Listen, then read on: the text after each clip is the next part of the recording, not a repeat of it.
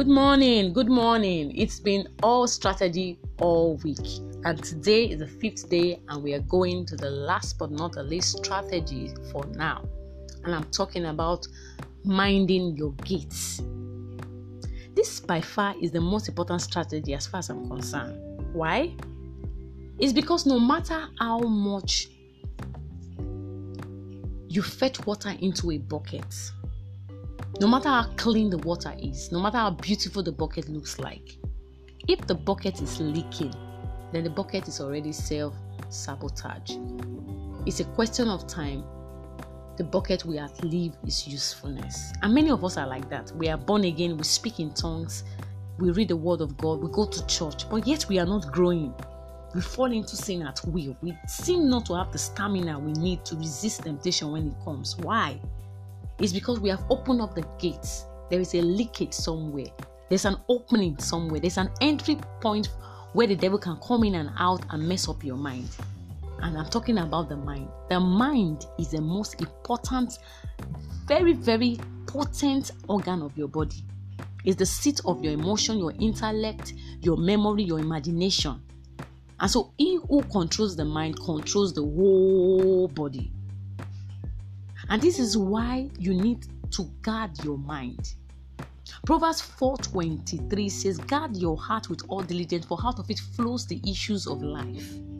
And so your mind has gates that has to be shut, has to be guarded, so that you can be in control, so that the Holy Ghost can have the full control over your mind. Your mind is where the action is. And the content of what and who is filling your mind either makes the mind carnal or spiritual. So we have two. We have so many, gates of the mind. And for the purpose of this podcast, I will dwell only on two. We have the eye gate and we have the ear gate.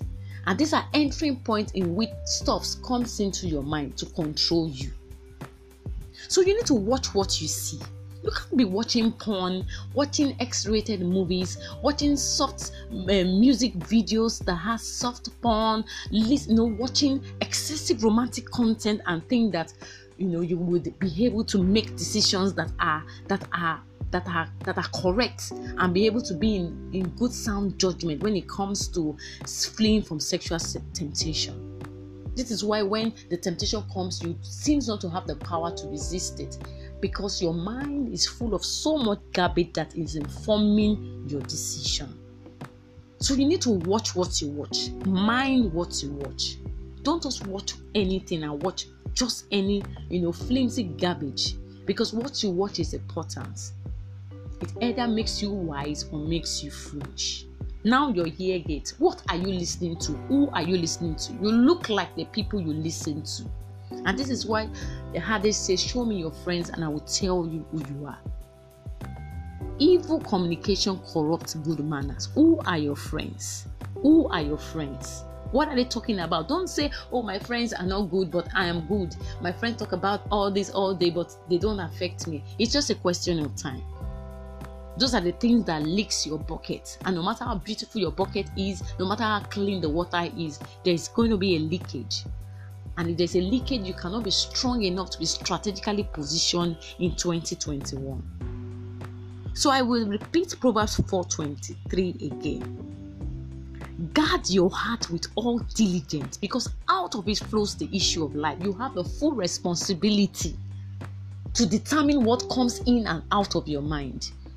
Let them call you a coward, it's fine. Let them call you a chicken, it's okay. Close your eyes to what you know will corrupt your system. Don't assume and don't think that you can beat it. Don't overestimate yourself. Don't underestimate yourself too. Guard your heart, for out of it flows the issues of life. I love you and Jesus loves you more.